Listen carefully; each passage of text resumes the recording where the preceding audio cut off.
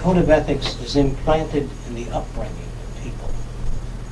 The upbringing of people is so comprehensive as to not exclude the possibility of random negative effects, that is, to generate behavior that's socially offensive.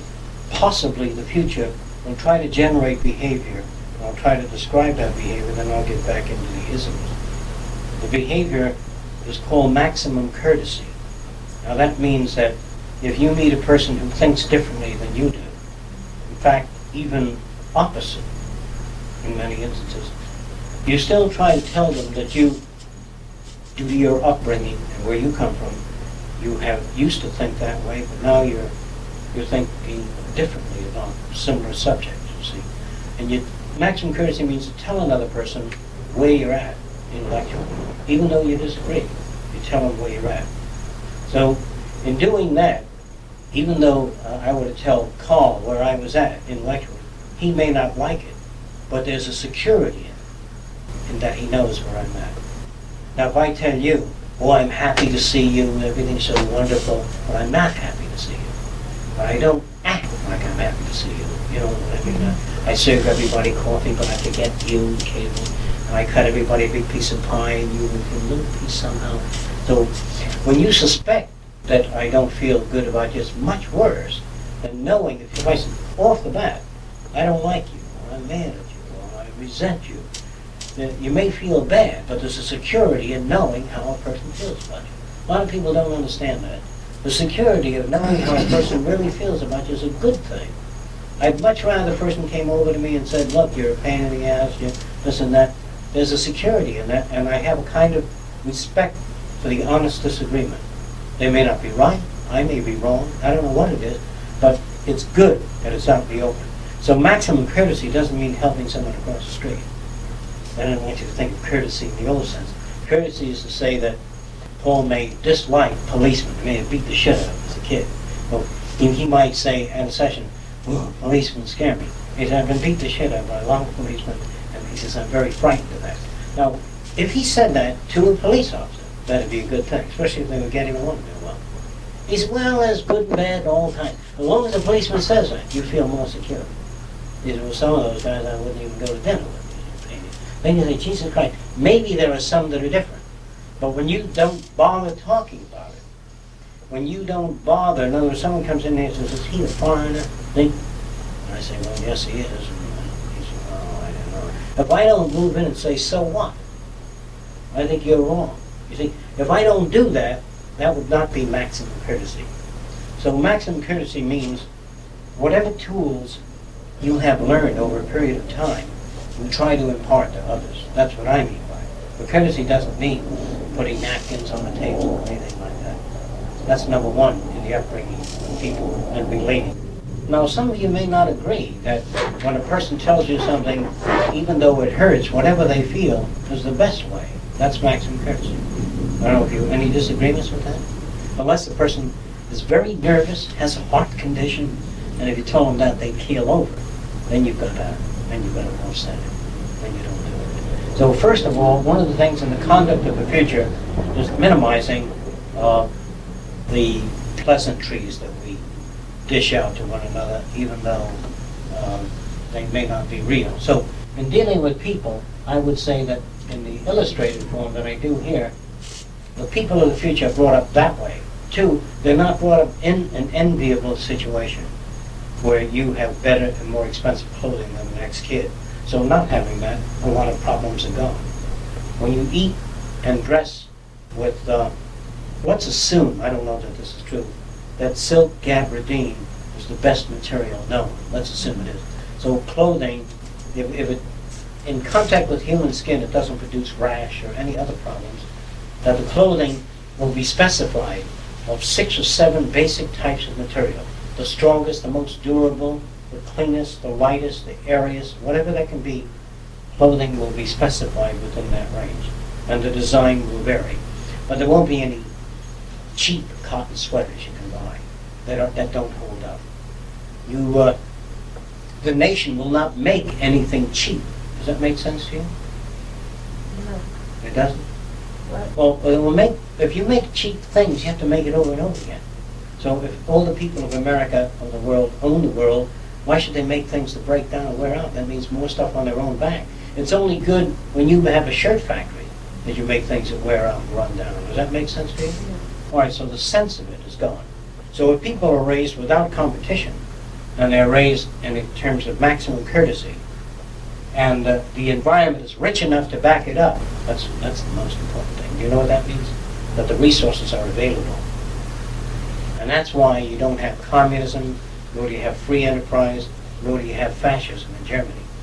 You never had fascism anywhere in the world. Fascism would mean the total control and rule of the fascists.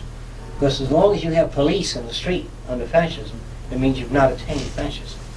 If this was a military dictatorship where everybody was brought up to believe in the dictators, they believe in that, you don't need police. If everybody really believed in that. But if there are people who wonder or doubt, then you need police. So you have communism, then you have the secret police, because they're anti-communists and factions and what they call deviationists. So the secret police does a constant scan of people in high places to make sure there's no deviation from whatever path. I'm not talking about good or bad. Yeah. Whatever path the in-group has selected. What you're really saying is there is no total control. Right. Yeah. They have not achieved total control. Now, you don't have to, I know it's very difficult to talk about this subject, but if you had 3 kids and they loved you for whatever reasons, you don't have to reassure them constantly that you love them and that you will protect them. But if you manifest that is always protecting your kids and you're swimming with them and helping them, and when they try to climb a mountain, you catch them as they slip down, you're always, that is real security. But if you put your hand on the shoulder and say, believe me, I'm your mother and I love you more than any, but you never do anything, the child can be terribly insecure. So these children brought up by a sensible mother, let's assume you're that mother, and you say those, you do, rather than say, those kids will be secure. You needn't worry about them plotting against you, or I wish mother wouldn't come in and we can watch TV. So they don't have those feelings. So when you come in, they don't change the program fast. Say, Mommy, we're watching animals having sexual intercourse. They're ready to turn it off when you come in. And say, well, how come you didn't turn it on? So, that would be unreasonable. I'm curious. Well, they're watching, and they might ask you questions.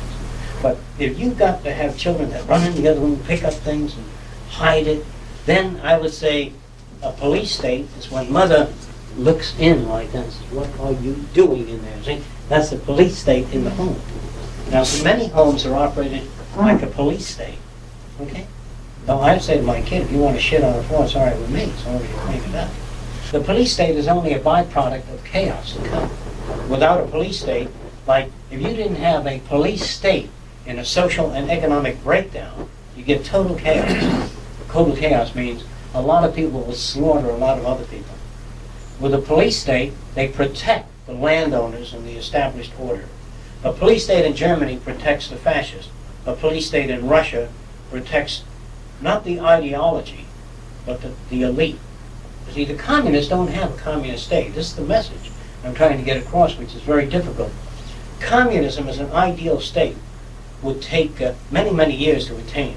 It really is anarchy. You know what that means, anarchy? It means no government.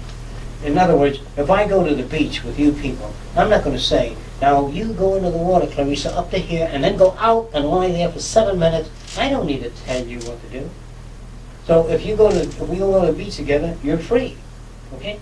Now, when you take children to the beach, they will go into the water, they'll throw some mud at a child. So what you have to do with children is, you have to move in, otherwise they keep going. So until their habits are established.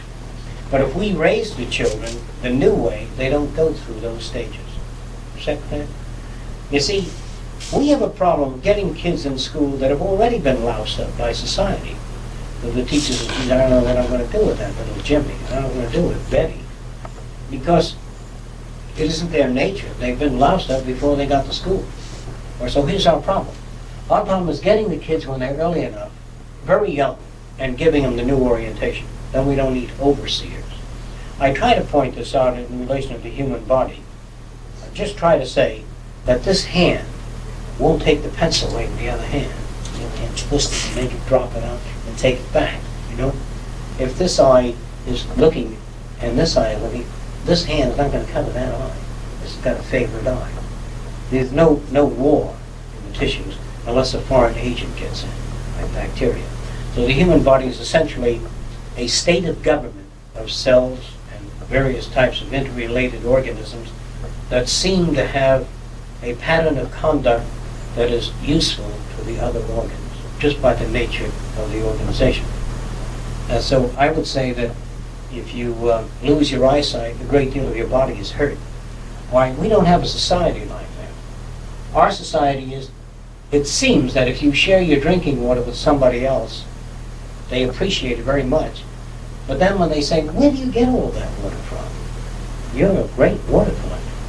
You say, well, I get it from this area over here. And they say, gee, thanks. And then the next day, they build a fence around it, put a machine gun there, and they keep you away from it. So in our present culture, a free enterprise system, where people don't know what the intent is of another person. The whole idea is, he buys 100 acres for so much money, and then he says, Fresco, I got a good deal for you. 100 acres for 10 times that amount. So in the free enterprise system, it's kind of individual, opportunistic type thing. So we are somewhat insecure and suspicious of the intentions of others. Does that make sense? If a beautiful girl manicures his hands, you know, you don't sit back and say, well, there's a manicure. You're threatened. There's always the game of threat existing in our society. So all of us are scared. So we have auto insurance, fire insurance, and we got some wood we can knock it. So we're all scared. That's why we hang on to each other so much, because we're afraid. Now, if you understand this, if this child is rejected by the other children, let's assume in our society, we're all the kids and we walk away from you. You might walk over to Carl and say, Carl, what is it? I don't know what happened. And he says, well, we don't like your new hairstyle. You say, well, these kids are psychologically maladjusted. You won't feel insecure. Because that is not valid. If I think he ought to have a part in the middle of his beard, that's not a valid thing.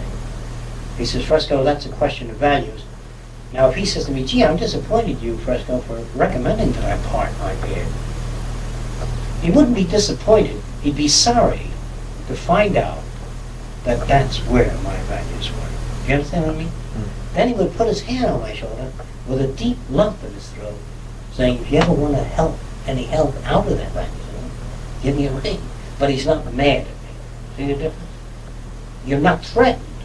The future, the reason that you're not threatened is because nobody actually can threaten you unless they control your life. You know, that have the strands that control your food and all that. But I can't threaten you with a value difference. I can't threaten you. Let's say you have 2 children and they come over to see me and they like Uncle Fresco. They put their arms, they tell me a story, and then they start this shit. My dad never tells me any stories or anything like that.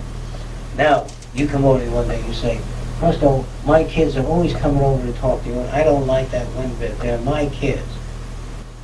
Now, in the future, he might say, what do they talk to you about? Geology, the earth sciences. He says, yeah, that's extension of my kids. Then he doesn't say, I'm sorry I can't give them that.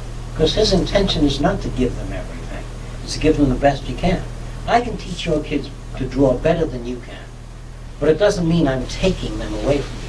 You understand what I mean? Mm-hmm. Once you can get that through your head, when I send my kids to school, they can teach my kids a lot of things better than I can.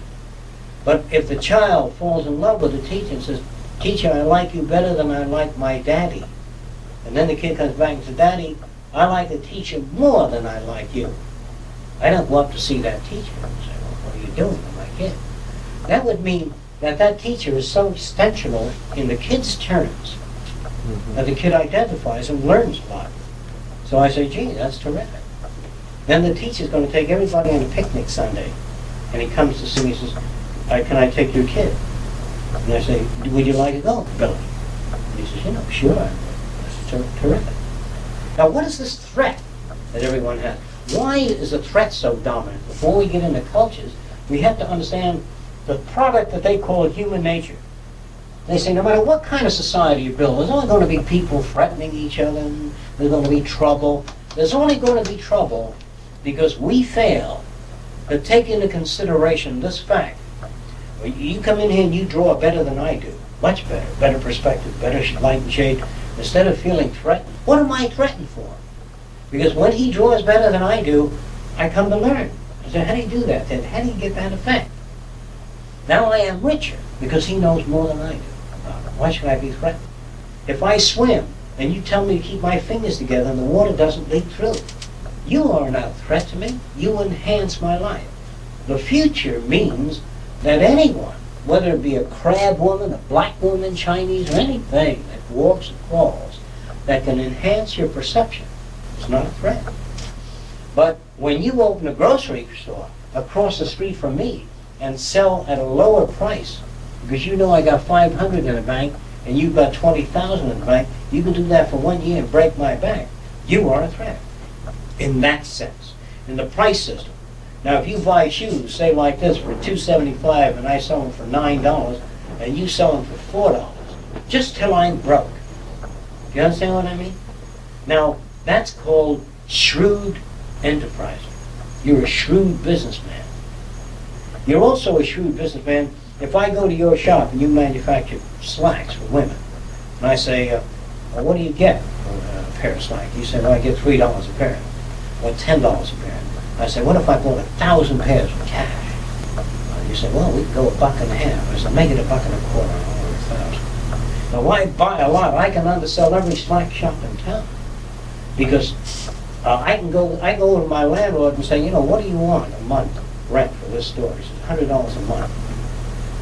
Or I say, well, I'll give you $1,000 cash for the year. How's that? He says, oh, it's okay. I can use $1,000 now rather than $1,200. See? So a shrewd businessman is a guy that does, I'm not saying it's good or bad, but he's a guy that can get more for less because he envisions a larger system. And he's been trained in business administration and in business handling. So a guy that does that, you don't like. You'd rather pay $1,200 a year.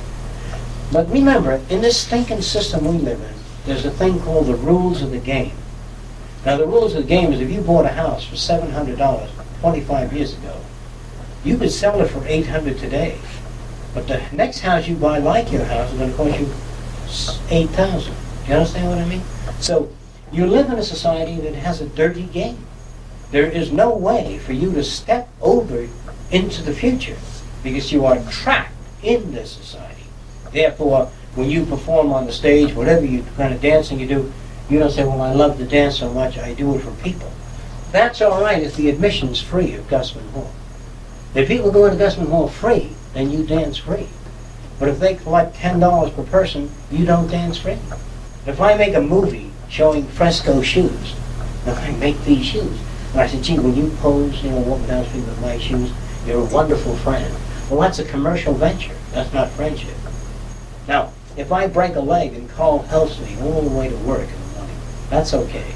But if I want to put up my own building in the back, and I say, Carl, will you help me? That's a commercial venture. Does that make sense to you?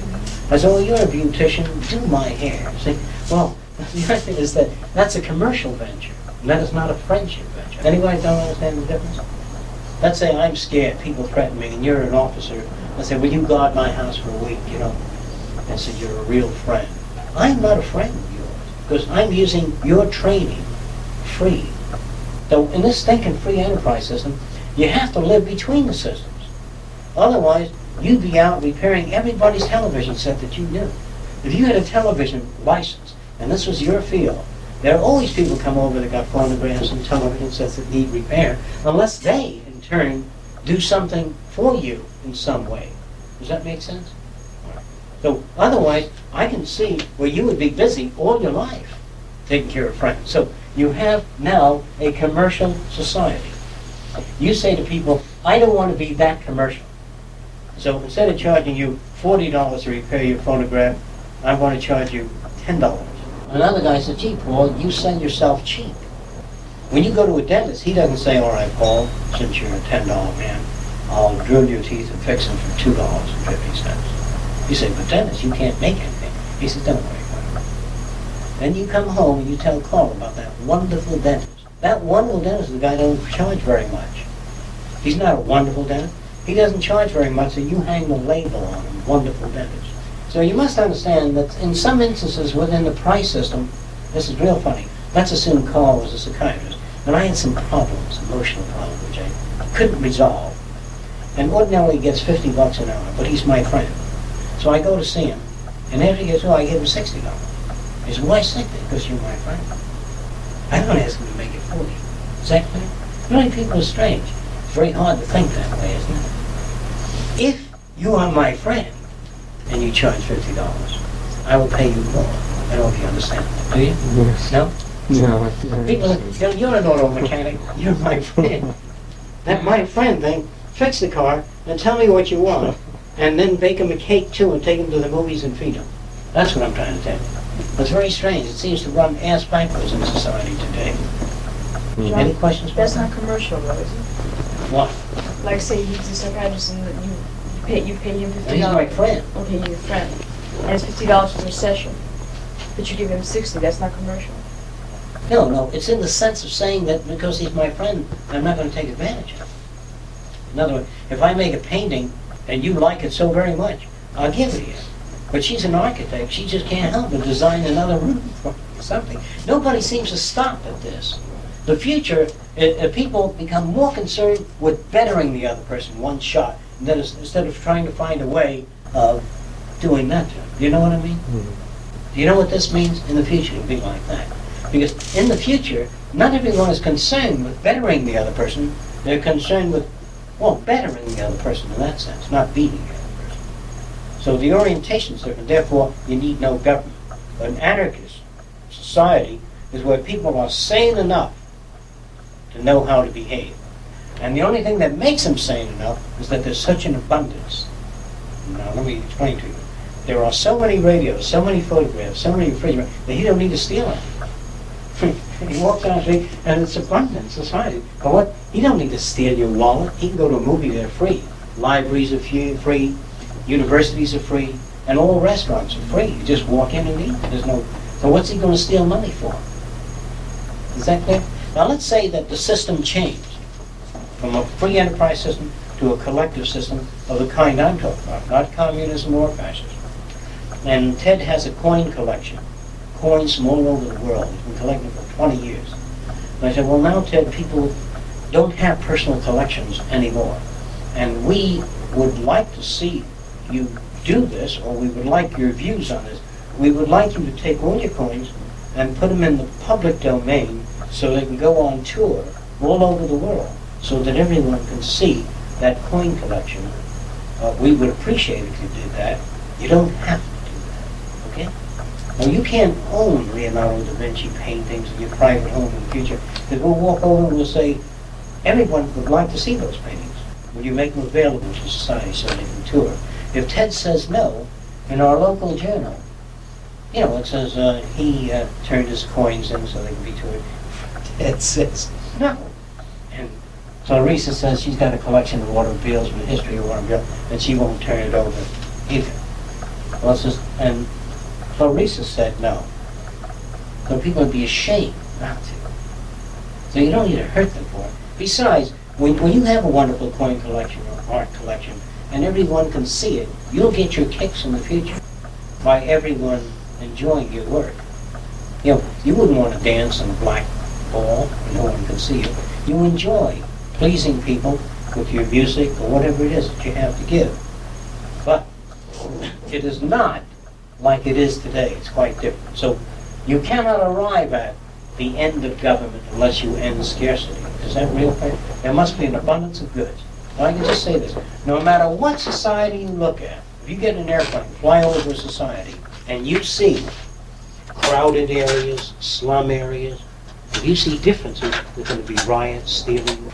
If you see big gardens with beautiful homes all around, the probability of people interacting with one another on that level is low. The only problems you'll have in a plain society, meaning abundant society, is this problem, which is jealousy, envy, But if all the homes were the same quality, not the same in appearance, same quality, like a $100,000 home, and all of the homes had the best food in it, the best lighting in it, where does the envy come in? I wouldn't know what the function of envy would be, except that if you dance better than I did, if you dance much better than I did, why do I have to feel bad?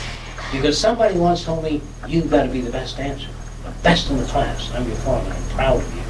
And you have the best marks. By the way, did you see my son's marks in mathematics?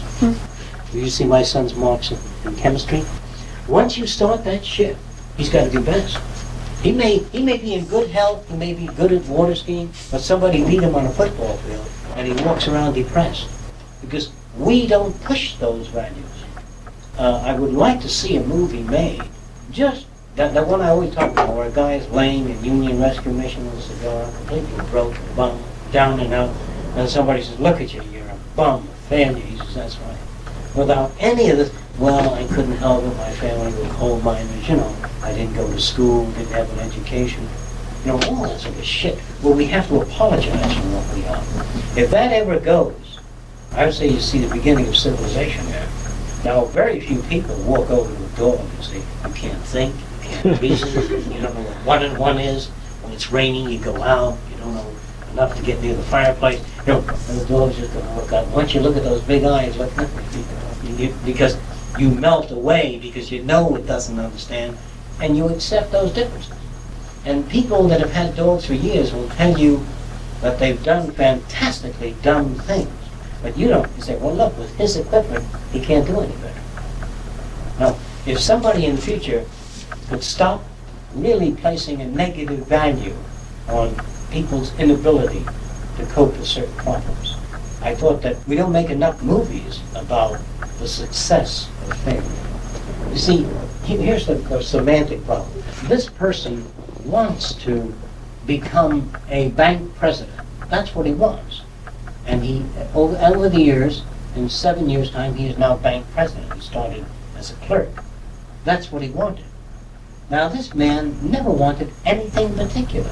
He just doesn't want to be president, does he? And that's what he is. But people come over and they tap on his shoulder. Yeah? How come you're not a bank president? Average guy. He says, that's right. You don't want to be anything else. He says, you're a failure. He made what he wanted. He didn't want anything particular. You understand? You know Andre? Andre was one of the most... Now, he was what he wanted to be. I had about, I don't know, 20 paintings, oil paintings that I did. He says, this would be valuable for my art store in Canada. So we took them all to Canada. Then he came back about 4 months later. I said, Andre, how'd the paintings go? Nobody wanted them. I said, okay. He says, I gave them away. I says, okay. He says, since nobody wanted them, he gave them away. Well, I didn't know Andre that well. I thought maybe he is like that. He's a very strange guy. And finally they caught up with him and they gave him like 8,000 years. But anyway, he lived for years very well. Now when he first met me, I said, what are you? And he says, I am a psychologist from Canada, from McGill University. Oh. He says, well, I said, you know, which way do you lean, Freud has a little bit of LAC. And he was a very good man, blah, blah, you know. But he didn't have enough information to back it up. Did you know that he played all those roles? Well, I don't, Bob. When you meet a guy who tells you psychology, you don't run a total screening. You run a general screening. Anyway, very interesting thing about it is he did all of these things and he lived a long time. Then he called me from Canada and told me he was in jail. I said, how is it? So I'm making paintings for the warden. In jail, he had won a lot of friends, and he is a successful man. Andre was one of the most successful men. So the whole idea of apologizing to other people for not being successful, I think everybody is pretty much where they want to be with the values that they have learned. And the idea of shame is because somebody convinced you that you're not where they think you ought to be. You've been with the police force, how come you're not in charge? Now, they give you a sentence and shake the shit out of you, now you begin to worry. And so I would say that the future will try to give people a set that makes them comfortable and try to interest them in enough areas that they may want to look into other things. So in that way, I think we can do away with envy, competition, if we don't uphold anybody on a pedestal for what they are. You must be a surgeon and do surgery because it's important for you to make people well, not to be before the medical board and receive all kinds of awards. We would like people, like I said before, to paint, to write music, do theater, photography, because they love doing that. No more than that. And I can walk up and say, gee, I like your work, it's terrific. But there's nobody that's put up on a pedestal. And nobody wants to. It embarrasses them. Now this is difficult. Let me see if I can do it. If you were very well dressed, I mean, when I say well dressed, you were wearing a coat that was $11,000 and shoes that were $1,000 a shoe, and you were walking through the slums, would it make you feel important or would it hurt you? What kind of feeling would you have? No? Yeah. If you were dressed very expensive clothing and walking through the slums. How would I feel? Yeah. I guess I would feel dirty. I don't know. Right. I would feel bad too. I would feel bad because I'd make all these people feel terrible. You see? So I always felt that it must be possible to condition people not to go into an area where people are starving. It'd be like Paul driving into an area in Africa where he was going to put up a glass dome and have roast turkey and a bunch of servants serving all kinds of, and all these people looking at him through the glass dome. I would say that the man is mentally ill to be able to do that. So anyone that wants to drive a better car, if you drive a better car, a more expensive car than anyone else, I'm talking about a Rolls Royce or all kinds of special stuff, you should feel pain if you're sane. Driving through an area where everybody's got trouble cranking their car and misery, you must emphasize the misery of normal people. Now in a sane society, no one would feel miserable if you drove around with an expensive car or an abnormal car with additional ostentatious waste of decoration. They would feel that poor Paul, he is so hungry for recognition, you know, that he's hanging all this shit on his car because he doesn't feel wanted. He doesn't feel accepted. But the people would not envy you. They would feel sorry for you. Do you understand the difference? So I get back to talking about social conditions. I'm still trying to get there, but I'm trying to tell you what the ingredients are. Before you have a sane society, the quality you have to have. So go back to this particular case of a gangster in L.A. named Smiley. None of you ever heard of him. This is a little after the Al Capone days. And he came to see me because he had a lot of problems. He called emotional problems. And he came and he wore the best of clothing. He wore the best of ties. That is that they would tell him to wear. And he used to speak with a kind of a New York accent, and he says, I like class, he says. If it ain't got class, he says, I don't like it. And he used to admire that, you know that term, familiar with class? It's kind of conspicuous waste. And he says, I bought some paintings. He says, I paid, you know, $3,000 for this one, $17,000 for that one. He's showing me all this stuff in his home. And that's the way he came to see me. He's just telling me about himself. Then he said, let me tell you why I came to see you. He says, I got this Rolls Royce. He said, I like to drive it through Colored Town. Slow. Real slow. You see them boogies standing there with their eyes open, looking at that car. He said, now why do I do that? He says, why do I know? He says, I know it's not right. He said, but I feel so good. He says, I have to keep going back and doing it all the time. Well, I gave him a little bit of the kind of thing he would understand. I said, when you were a kid, you would stand in the corner, you see a guy drive by in a big shiny car, and your eyes used to pop out like that.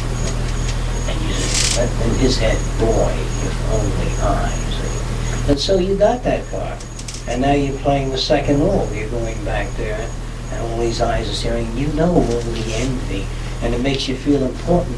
And I says, now, you might know this, that you're full of shit. Never feel important, because you have to keep going back. Because if you really felt important, you wouldn't have to go back. So, and the reason you're telling me how much you paid for these paintings is because the only way you impress people is by price. And the kind of people that are impressed by that are full of shit. Do you understand that, Smiley? It's your friends that come in. They say, he paid $13,000 for that painting. You know, that's what they thought. Man, he says, you know how much he paid for that? Well, I says, these aren't your friends. These are people who know a guy who pays $13,000 for painting. So Smiley, you don't have any friends, you don't have any class, you're a fucking phony. You got a lot of money, but you're a phony, and that's what your problem is. He says, what's the matter with class? I says, what you call class is the things you didn't have, the things you thought you could never have. So they put a value on that a long time ago, but it never satisfied you. And I says, your candlesticks. I says, that's dumb. I says, why don't you have a fireplace with logs in it? Why don't you have a kerosene lamp? Because an electric light shows that man could think. He gets the light right where he wants it.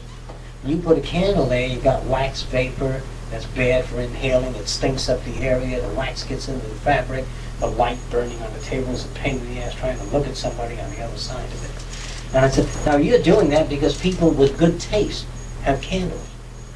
It made you feel important to see some people sitting at a dinner table with a certain layout, and you, in your fucking rags, felt you could never get out of it unless you sat at that dinner table, but you always knew you were Smiley, the phony. People give their art paintings to a museum with their names on it. This is the Ford Foundation, or Henry Ford presents these paintings. I say, Smiley, when you can give your paintings to a museum without your name on it, and when you can, do those, and then you'll feel different. Because you know that all these things that you do never make you feel important. And the higher you hold your head, these people walk when they're with their head high and all, sophisticated, they are the phonies. Because real people don't have to do that to feel important. Now that's the message in the future. And when these kids are brought up without playing all those phony games, getting off that whole carriage, then I would say you don't have the ingredients of social problems. Now, if you have a bunch of poor people, and you have a bunch of millionaires here, and there's a social revolution, and they destroy the wealthy, and distribute the goods amongst everyone, the poor people are not impressed.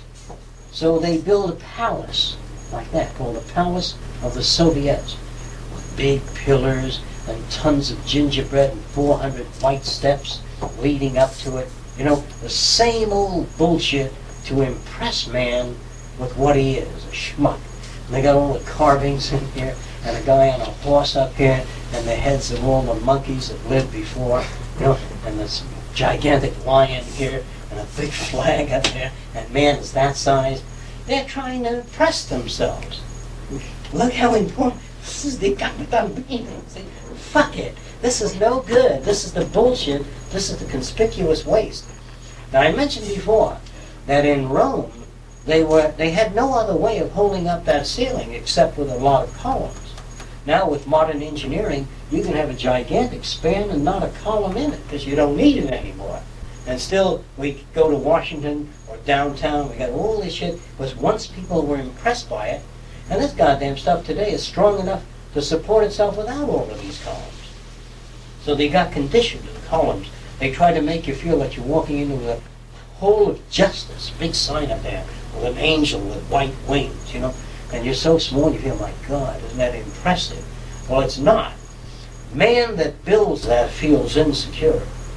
A secure person doesn't need these gigantic, impressive-looking buildings.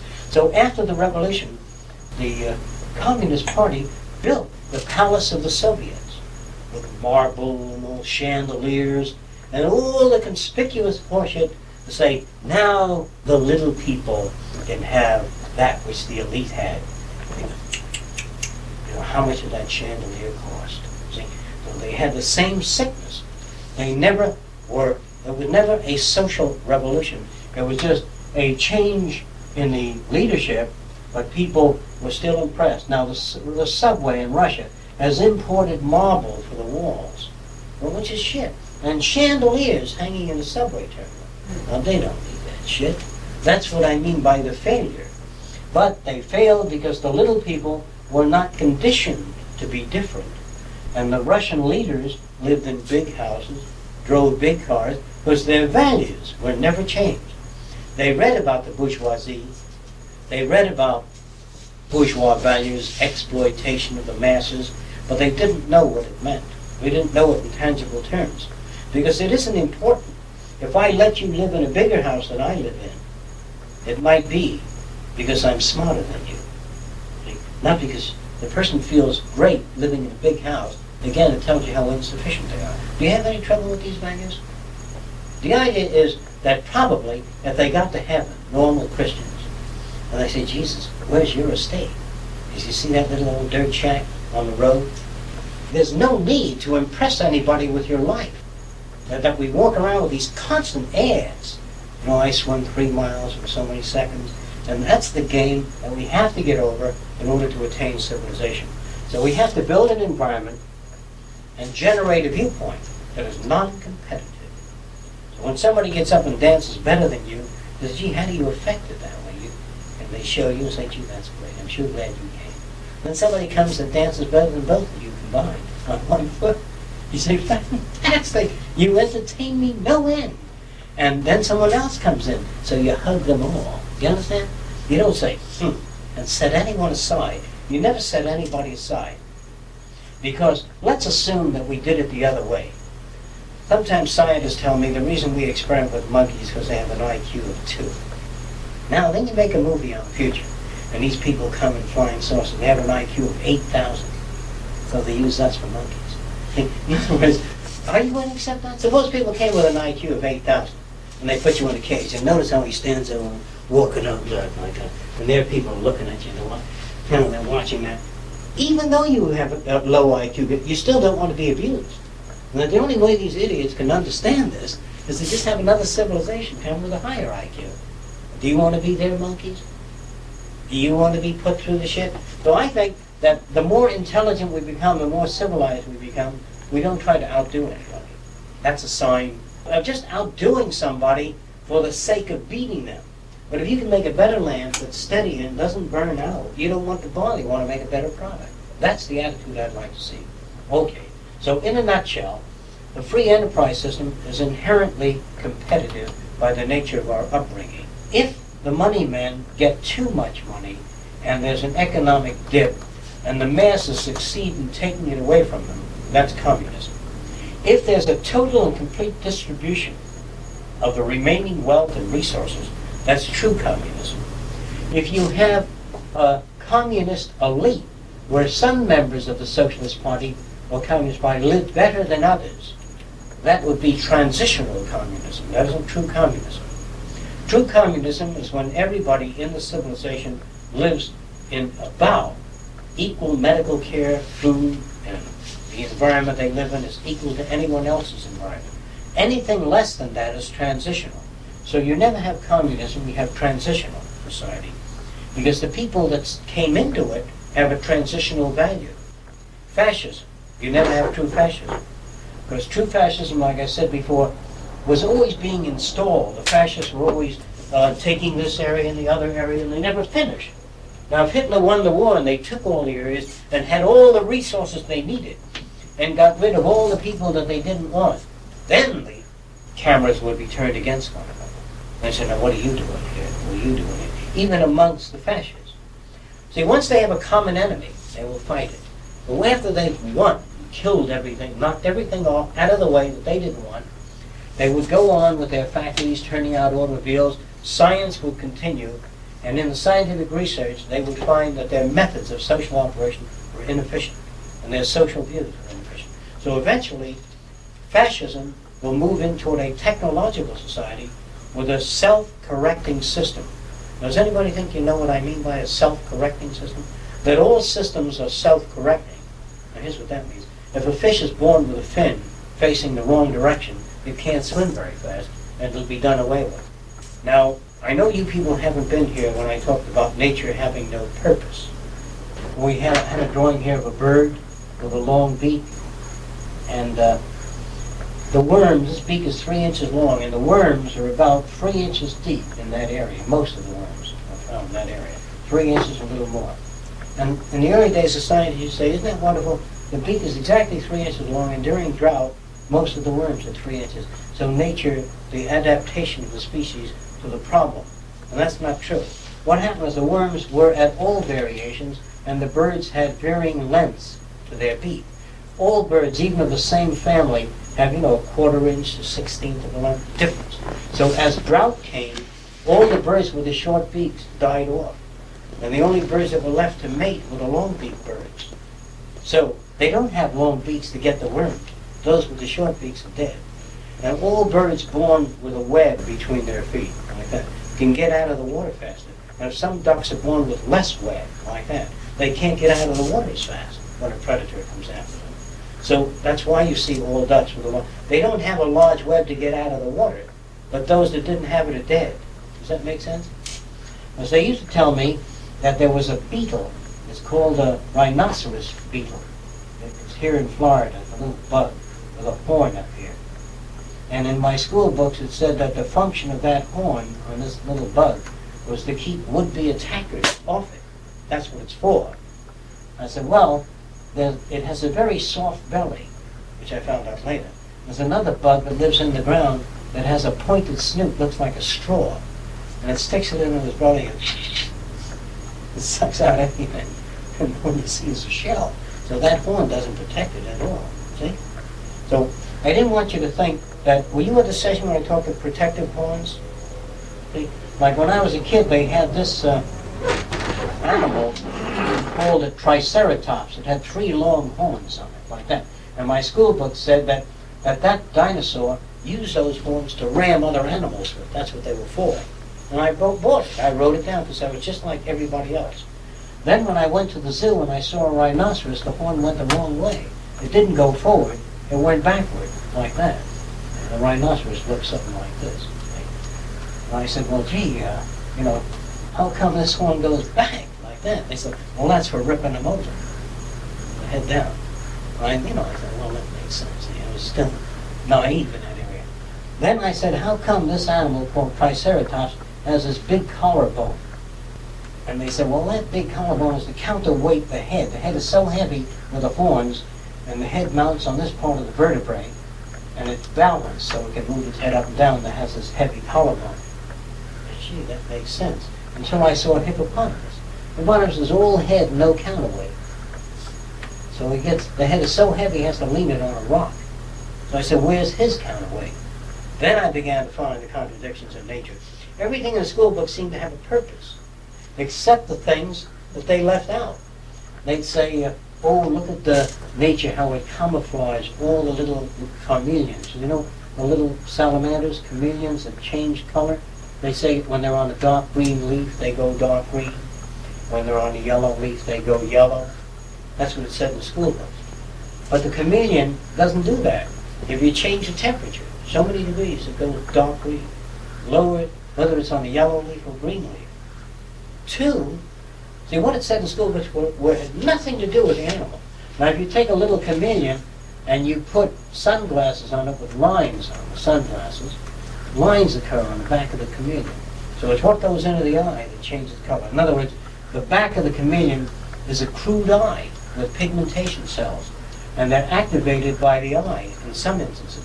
So if you put a checkerboard eyeglasses on a chameleon, checkerboard appears on their back. Now here's the most interesting thing ever done with a chameleon. They took a photograph of a human being, the kind of photographs I draw, mostly tonal scales like this. It's just a tonal scale on the eyeglasses like that. And they got a photograph on the opposite side of the chameleon. Not that regular, irregular. So the chameleon's eye activates the pigmentation cells. He doesn't change color to fit in with the camouflage. Is that correct? But the school book says he changes color to fit in. Nature has no purpose. It's utterly chaotic. Now the other thing we did, which was an interesting experiment too, is the fish, in which if you take ordinary fish that are silver and paint black lines on them, a special kind of oil paint on the fish, paint those black lines on and paint some area of the tank with lines all over the place, and one area white sand, and put a predator in, some fish that'll chase it around, it will spend a lot of time in this area lined up with the lines, because the fish doesn't bother as much. When you take a white fish and put it on black sand under the water, it's chased by all the other fish. So if you've got a fish that has this pattern on it, see, just general, and green and white spots, it'll swim around the bottom of the water until it comes to an area And it'll be eating it, but when it's in an area with similar pattern, it's not bothered as much, so it stays there. But the fish does not adapt to the environment. The way you got it in school is ass backwards, that the fish generates the stripes for protection. It's just like you. If you had stripes running this way, and you were standing in front of strata, rock, shaped like that, the Japanese wouldn't be able to pick you off as easy. But when you turn the other way, so the stripes run up and down, you're picked off. The same for fish. They're born every which way, and they swim along the bottom of the water. And if there's some areas they stay in many areas, but they're not bothered as much. So they remain there, and we think that nature endowed them with that coloring as protection. That would then put intelligence in nature, because it made a white swan and put it on a blue lake. And that's outstanding as hell. Why didn't it make the swan blue? They never tell you about that. They look at the beautiful, attractive colors of a peacock, that they extend to attract the opposite sex. And they say all these animals hold their heads up and clack, clack to attract the opposite sex. Now that's another lie that I'll prove to you. If you take those animals during the mating season, they'll hold their head up if nothing's around. In other words, I'm trying to tell you that there's no purpose to life. There's no purpose to anything. They used to tell me that the purpose of the eyebrows were to collect water when you sweat. And the water would run down and be bypassed so it won't run into your eye. They said that the nature endowed the camel with a transparent eyelid. You know what that's called, a transparent eyelid? So when there's a sandstorm, you can see where it's going. Now, if nature is intelligent, it doesn't make a sandstorm and then put a transparent eyelid in. You know what I'm getting at? The medical books say that the human body has antibodies to protect itself from disease. That's what it's for. Then you got to figure that nature, in its infinite wisdom, doesn't make disease and then make antibodies to protect you. Now, if nature put a soft bundle of fat here so when you fall, you cushion the shock, why does nature make you fall? If nature's smart enough, it leaves out the bundle of fat, you don't fall. In other words, you're not given antibodies and then germs. Because a medical book becomes sane when it says the purpose, if they say the purpose of antibodies is to diminish the spread of disease. They'd be all right if they said that, but they must also say the purpose of a sneeze is to spread disease. When you're in a classroom and you got a cold and you sneeze or cough, you spread it, right? Then you'd have to say the purpose of piles is to irritate your asshole. The purpose of a headache is to annoy the shit. In other words, have a purpose. The purpose of gas is to stink up the area.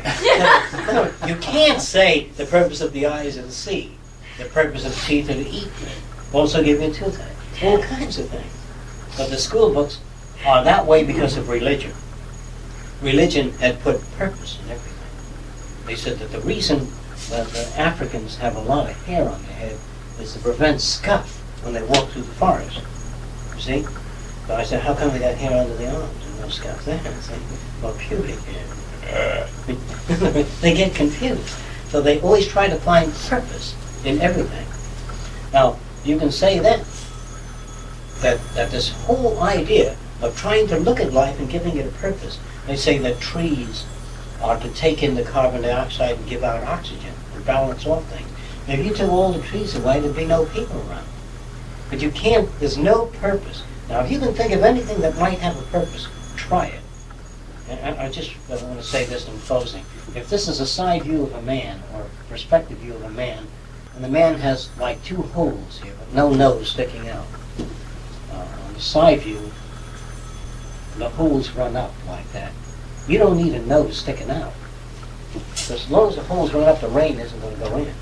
But this sticking out is bad. Because when you fall and you smash the bones, the cartilaginous bones, it's hard to breathe.